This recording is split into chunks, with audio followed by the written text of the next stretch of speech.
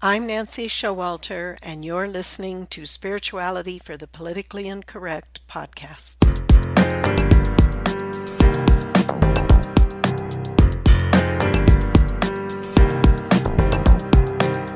Welcome, all radical paradigm shifters and creative change makers.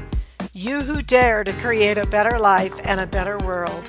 Tap into the power that resides within you and use that power for constructive change.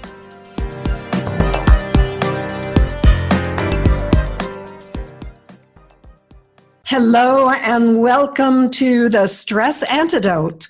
I'm very happy to have everyone here today, and we have a very special guest, Dr. Elizabeth Hughes. Dr. Hughes is a board-certified dermatologist, a health coach, an energy medicine practitioner, and a registered yoga teacher. After treating thousands of patients with stress-related illness and having her own life nearly ruined by stress, she vowed to find a better solution to the epidemic of stress than what conventional medicine offers. Dr. Hughes has developed a revolutionary approach, which we're looking forward to hearing about, to stress reduction based on establishing trust in the human body. Dr. Hughes believes that once each person has cultivated a deep and abiding trust in the power of the human body, our experience of health and illness will change for the better forever. Welcome, Dr. Elizabeth Hughes. Well, Nancy, thank you so much for having me. I'm so excited to be here today. Well, you are most welcome. We're excited to have you. May I call you Elizabeth? Yes, I want you to. Okay, great. So why don't we just begin by having you tell us a little bit about your background and some of the things you went through that brings you to this point. Yes, of course.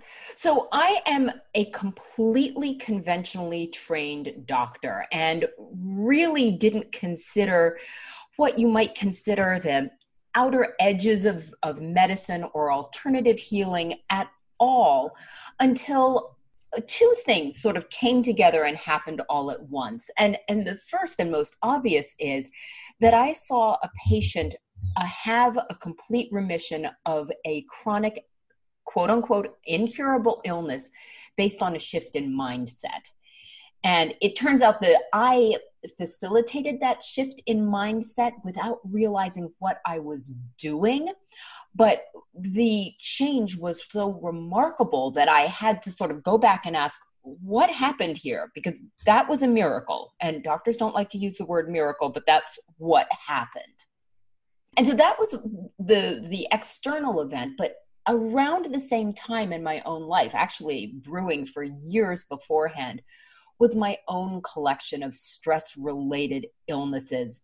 I had chronic pain in a hip. I had chronic fatigue. I had all of the symptoms for chronic fatigue. I fit the definition to a T.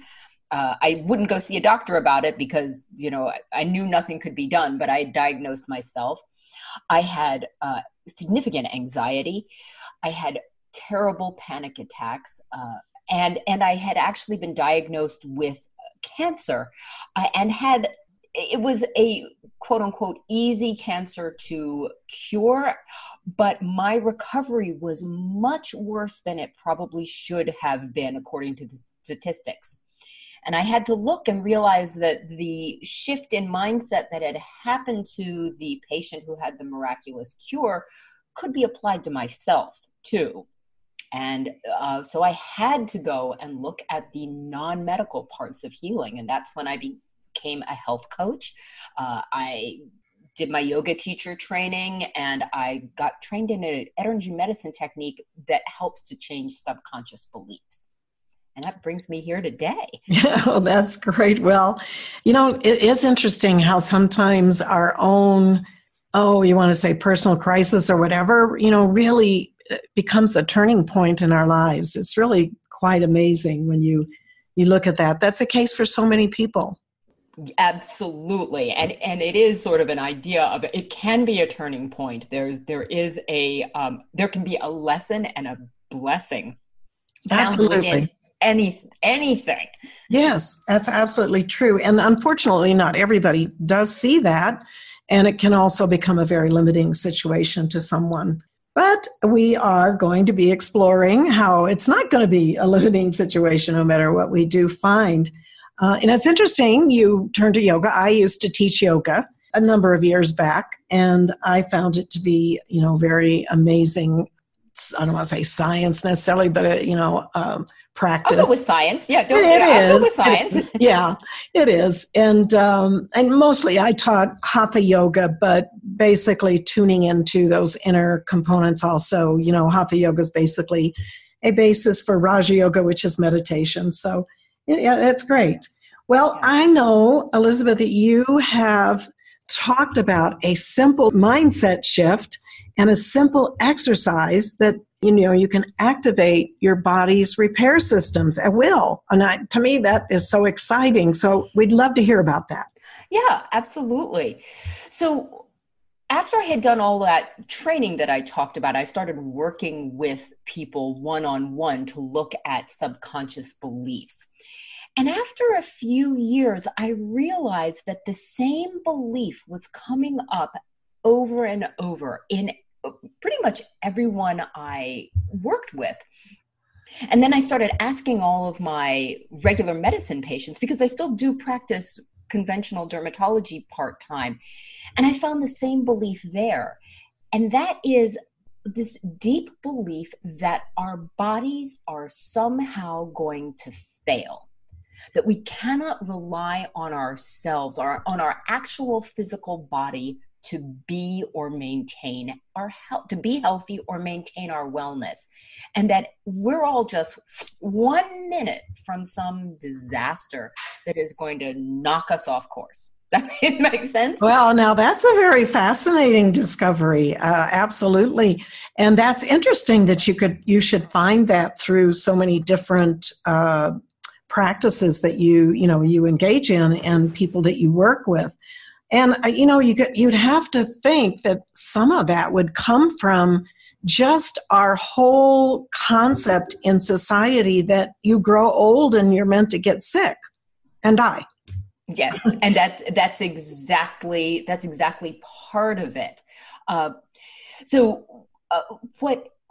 When you look at the biologic facts of how the body works, you realize that there's that belief that I'm falling apart all the time is completely contradicted by how the body works and repairs itself. And we have repair systems that are constantly renewing us, fixing damage, replacing cells, adding new proteins. I mean, it's like if it was a building, it would never not be under construction. It's always being fixed. All right. Oh, that's great. Yeah. Yeah. So there's, but my personal definition of stress is that sort of discomfort with the idea that our bodies are going to fail us. And that really comes down to that I don't trust myself. I don't, and that the mindset shift is to shift and learn to trust yourself. And this isn't just a concept that is just in my mind. There's actually medical evidence for that mindset shift of trusting yourself being the basis for good health. Oh, that's interesting. Can you tell us a little more about that? Yeah, so there's sort of 3 different sources or ways of studying this. And the first is really to just there are psychological studies on this, asking people what they think about their health and then following them to see what happens with their health. And I'm just going to share one little study that demonstrates this. There are hundreds more, but I'm going to share one. There was a study done on 300 people done at the University of Pittsburgh and Carnegie Mellon University between the psychology and the infectious disease departments. 300 healthy people were recruited, and they were asked to rate their health on a 1 to 5 scale. So 1 meant my health is poor, and 5 was my health is excellent. So 2 was fair, 3 was good, 4 was very good, and 5 was excellent. All right. Then all of these participants, regardless of what they rated their health, were then examined to determine if they were medically ill in any way, and they were all determined to be completely healthy. Then each person was given nose drops full of the flu virus that they had to inhale. And if anyone's ever had that nasal flu vaccination, that's what they got. So they got a nose full of the common cold. So they were directly exposed and then monitored for 5 days to determine whether or not they developed the common cold, right? Mm-hmm. Well, first off, what's the first thing that's very interesting is you would think if you got a nose full of the common cold virus, you would develop the common cold 100% of the time, right? Not everyone did develop that. So that's just fascinating right there. Right. But the people who rated their health as excellent, as a 5 out of 5 on that scale, developed the common cold at half the rate that the people who judged their health to be very good, 4 out of 5 on the scale. And then the next group of people were people who judged their health as either good or fair. So they were 2s and 3s. There weren't enough people in those categories to make them separate, but they developed the common cold at about 2.5 times the rate that people who rated their health as excellent rated it. So that's one little situation, but it shows that what you think about your health before you're exposed to the common cold makes a difference for whether or not you're going to get it. Yes, right. Absolutely. There have been decades of similar studies done, dating back to the 70s, all over the world that indicate similar results. Well, it brings to mind the placebo studies also, that people who take the placebos versus who take the actual medicine, and people who think they're taking the medicine but they're taking a placebo get well. It's very interesting how much we actually control, sometimes not knowing that we're controlling it, but how much we do control what happens to our physical bodies. Yeah. And I'm glad you mentioned placebo, because that's another line of research that reaffirms this.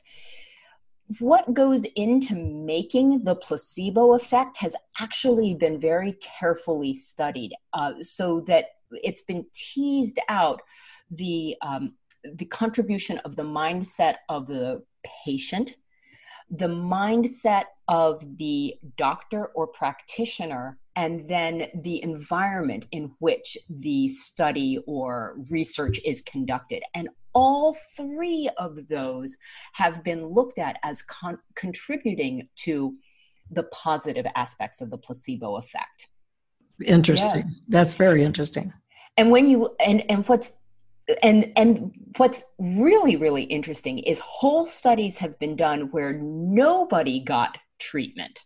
Now, everybody got a sham treatment in the research, but controlled for the outcome of the patient, the attitude of the patient, the attitude of the practitioner, and the environment. And it's shown that when the patient and both the patient and the practitioner have positive expectations, that's psychology language, which I can translate into trust, that is what makes the placebo effect. Mm-hmm. So that if you go in and say, we don't know, as a researcher, if the researcher says, I don't know if this is going to work, and tells the patient, I don't know if this is going to work, well, the placebo effect doesn't work as well as if the positive expectation says, this is a promising new treatment, we're going to try it, and then the placebo effect works even when nobody's getting medication. So that's the second little form of research that reaffirms this, and there's a third one too, so I can share that as well. Yeah, go ahead. Yeah, so the third line of research has to do with relationships and feeling of trust in relationships. And there's an enormous amount of biologic data on how the body responds to that feeling of trust. Now, granted, it's trust with another person involved, but really the individual person is feeling the trust. You don't have to have the trust involved with another person, but that turns off your stress response. It just does. And it activates all sorts of healing mechanisms in your body. It makes your immune system function properly. It increases your cellular repair functions. It does everything you want for health. Right. And that just brings up a lot of things from a little bit of a spiritual perspective. It's, how Einstein said, the question is, do you believe you live in a hostile universe or a friendly universe? And it really does have a huge different mindset of whether you're a victim of your circumstances and life and all these illnesses and all these things that can happen, or whether you just really believe that you are a co-creator in this world, and it's a friendly universe, a universe that supports you in a broader sense. And it also reminds me when you're talking about the mindset of the doctor and the different people that are involved, that reminds me too of, which is a little bit different from what we're talking about, but you know how they'll put like the worst students, they'll give the worst class of students to the teacher and say, these are the best above average students that produce better than any whatever. And those students end up doing just that. And it's very, very fascinating because our beliefs make such a difference in our outcomes in our life. Yeah, that was I think the beginning of the Biology of Beliefs by Dr. Bruce Lipton, describes exactly that happening in his own classroom. Yeah, it's amazing. But there's been many experiments with that over the years since that's come up as something to observe. And it's truly amazing. And that brings us to parents with children. When you hold that concept for them, that they are, they're amazing little beings, even though sometimes we could question that, but that they really can fulfill their fullness of who they are and who they're, meant to be. And it makes a difference. And versus telling your kid, oh, you're stupid, or, oh, you'll never amount to anything, these kinds of things create these beliefs that we have. And society, of course, contributes as we've been talking about it. So, yeah, there's a lot that goes into this. And I've always kind of told some of my clients and people that, which would be a little controversial to some, that really we create our own stress.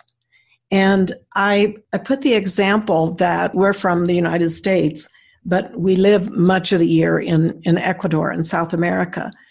And the cultures are quite different in that it can be a very stressful culture in the United States, the way we live our lives.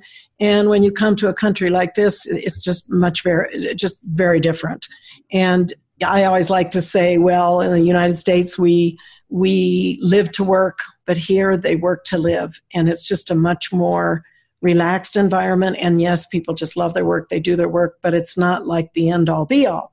But what I discovered when we moved here and were here for a while, that, we were still working at a distance. And all of a sudden you could find yourself like, oh, I'm pressure. I got to do this. I got to do that. And we realized we're just recreating the same stress from a different society. There's no one putting any stress on us here. And so it's true that really all kinds of situations, like Viktor Frankl, who was in the concentration camps. I mean, yes. While others didn't survive at all, I mean, he really had a huge shift in consciousness to realize that no, you can't control your outer circumstances, but you can control your reaction to them.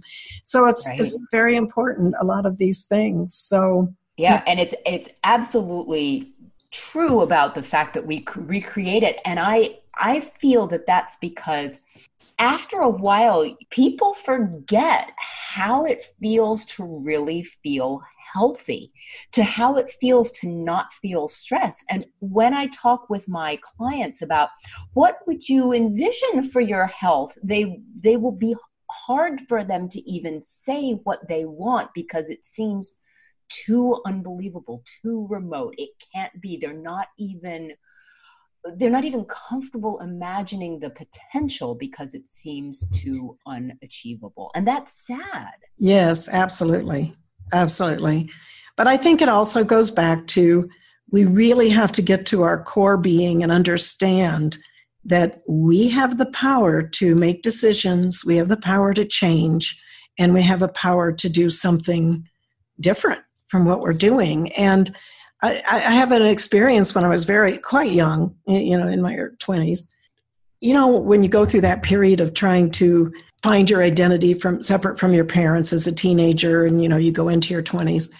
And I was talking to a mentor, a mature man, and I was going on about how I didn't want to be like my mother. You know how when you're a kid, you say, well, I'm not going to do that when I grow up. And then when you start to grow up, you're doing exactly the same thing. Mm-hmm. And so I was saying, I don't want to be like my mother. My mother was a wonderful woman. Don't get me wrong. I love her dearly. We didn't have any big conflicts at all. In fact, we were quite close. But she was a little dominating and such. Anyway, I don't even remember exactly the situation, but I do remember the lesson of the situation.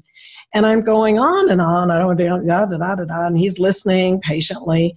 And when I finally stop, he holds out his arm with his palm down.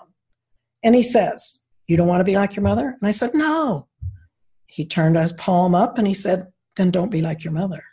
And I mean, that was like a huge thing for me. It was like, who's stopping me from being something different? Nobody.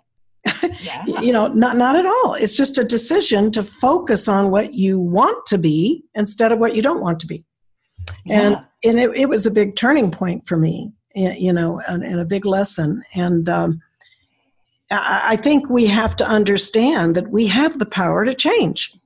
Right. And nobody's stopping us. Right. And that moment when this is what I truly believe about health, is that moment that you say, I am going to have a different experience than a different experience than what I'm having now, even if it quote unquote seems impossible. That's when you actually start getting better. Yes. And there have been many stories also of people who they're bedridden, ill, and for years. And then one day they finally decide, okay, I give it up, I surrender, whatever, and they just go, they accept the reality of what's going on instead of resisting it continually. And then they get better. Right. And this is totally opposite what we're taught. We're taught we need to push and work and move against. And so you get used to that resistance, which is, of course, stress. I mean, on a physiologic, how the body works basis, that is stress. Yes. That's the way to get better. And it's not. The body functions, again, on a biologic basis better when you are more relaxed, more trusting in the fact that things can change. Right. And tuning into your body to let it tell you what you need. Yes. And not pushing against it. I mean, there's no question that as we get older, our bodies do change. There's no question about that. But I have noticed, with people I work with and such, that at a certain age or a certain cycle in life, maybe not even a certain age, but there's a point where you have to make a decision. Are you going to go down the road of being an old person who, is going to follow into the old person category of, the rocking chair and all kinds of illnesses, and just because that's what we're supposed to do, we're supposed to get old, decrepit, and die? And you see this decision mentally being made by people. They may have to make this decision. Am I going to just, and it's not a matter of fighting getting old, because we're all going to get old and we're all going to die, but it's a matter of moving in that positive, creative direction. And if something happens in your body or some illness or something, yes, you have to deal with it. But it's not necessarily who you are, and it's not necessarily the end of the world. So many people heal themselves of terminal illnesses, told to go home and die, and then they decide, okay, I'm just going to, go out and enjoy myself in nature and everything, and then they, live for another 10 or 20 years. So it is an amazing thing. So basically, Elizabeth, you're saying, then let's just define the stress antidote. How would you just define that for our listeners? So I have a four-step process that I use to get that feeling of trust back and solid in your body. And you can kind of think about these 4 steps the way you might build trust with another person. You're just building it with yourself. And so if you're trusting another person or yourself, you're going to recognize the strengths that you have. And so knowing how strong the body is, learning a little bit better about how the body works and functions and what it can overcome, just that knowledge is amazingly empowering. The second thing that you do when you're building trust is you respect. You respect yourself, which this is hard, but none of that, I call it bad mouthing. It doesn't sound very nice, but I'm old. It's normal for me to feel this way. I can't because then nobody in my family has done it. All of that just got to stop. And it can be hard because you also can't let any of that come in from someone else. Right. Mm-hmm. That is tough. I will be honest with that. The third is to communicate. And you so perfectly said, Nancy, about tuning into what your body wants. You've got to learn how to listen to your body and what it needs. It's not that hard and it's not scary. I'm convinced a lot of people don't want to listen because they're afraid of what their body will say. But, well, yes. But what they're abusing me. Yeah, stop. Yeah. But then then once you're able to do that, symptoms become less scary. You don't have to have a real sense of panic if you've got a pain. You can say, all right, I know how to listen to what's going on here. I know what that tickle in my throat means, or whatever the symptom is. So the communication is the third portion. And the final portion is really to support and work in partnership with your body. And that's where you take all of that information that you're learning from your body because you're communicating and find those aligned actions that really support you so that you're finding whatever else it is you need to do. Maybe it is that you need conventional medicine for some things. Maybe it's not. Maybe there's a specific thing that your body needs. Or, as you said, Nancy, go out in nature or, go find your life's purpose or whatever it is. But you're going to find it and you're going to work in a partnership with your body rather than fighting against it and dragging it along. Right. And what's also so interesting is, again, sometimes when we're faced with some kind of bodily limitation or illness or something, it really sparks that desire, or I guess we're kind of forced sometimes, to go within. And to say, you start to face your mortality, and it's like, okay, you start to really ask more in-depth questions about your life, and where do you really want to go from here? And so that has a good aspect to it. Not that we all want to have to get sick to discover that. We can do it without getting ill, but sometimes there's a silver lining in everything. I mean, I always tell people, I have this novel idea. A lot of people say, oh, I hate my job. It's so oppressive and this and that. And I really want to be doing something else, but I can't, because of all their circumstances. And I say, well, there is an alternative. If you can't leave your job, there is an alternative. You can love your job. You can give yourself to your job and love it and be totally into it. And then you watch how circumstances change for you. It's an amazing thing. So, yeah, well, and along those lines, what I've discovered is clients that I've worked with through the process that I do, very frequently, they find, yeah, I know you said that you have to go within and sort of get the messages, but by going through this process and sometimes not even paying attention to what your actual physical symptoms are or something, everything sort of falls into place and works out. I've had people come and see me for insomnia and anxiety and have that get solved and also get a promotion. And, you know, that wouldn't have happened any other way. Exactly. You know, another person who's like, I've got horribly high blood pressure. I need to bring it down. And I repaired my relationship with my mother. And, you know, we're speaking again. And you're like, we didn't even have to tackle that head on. It just happened. Exactly. Yeah. It's kind of like the cause and effect. Sometimes you can work with the effect to heal the cause. sometimes you have I love that. You know, you have to heal the cause before the effect appears. So it all kind of depends on our situation, you know, and where we are and how all things work together. So very good. Well, thank you so much. Is there any parting message you'd like to say, advise to people about this stress antidote for them? So trust yourself. You are amazing. And whatever it is your body is throwing at you, you can handle it. Very good. Very good. Now, I know, Elizabeth, you have a website link, elizabethhughesmd.com, right? Yes. And tell us about the free gift for our listeners. So there's a stress antidote guide that's available there. Oh, great. And that is at your website? It's at my website, or you can just go to thestressantidote.com.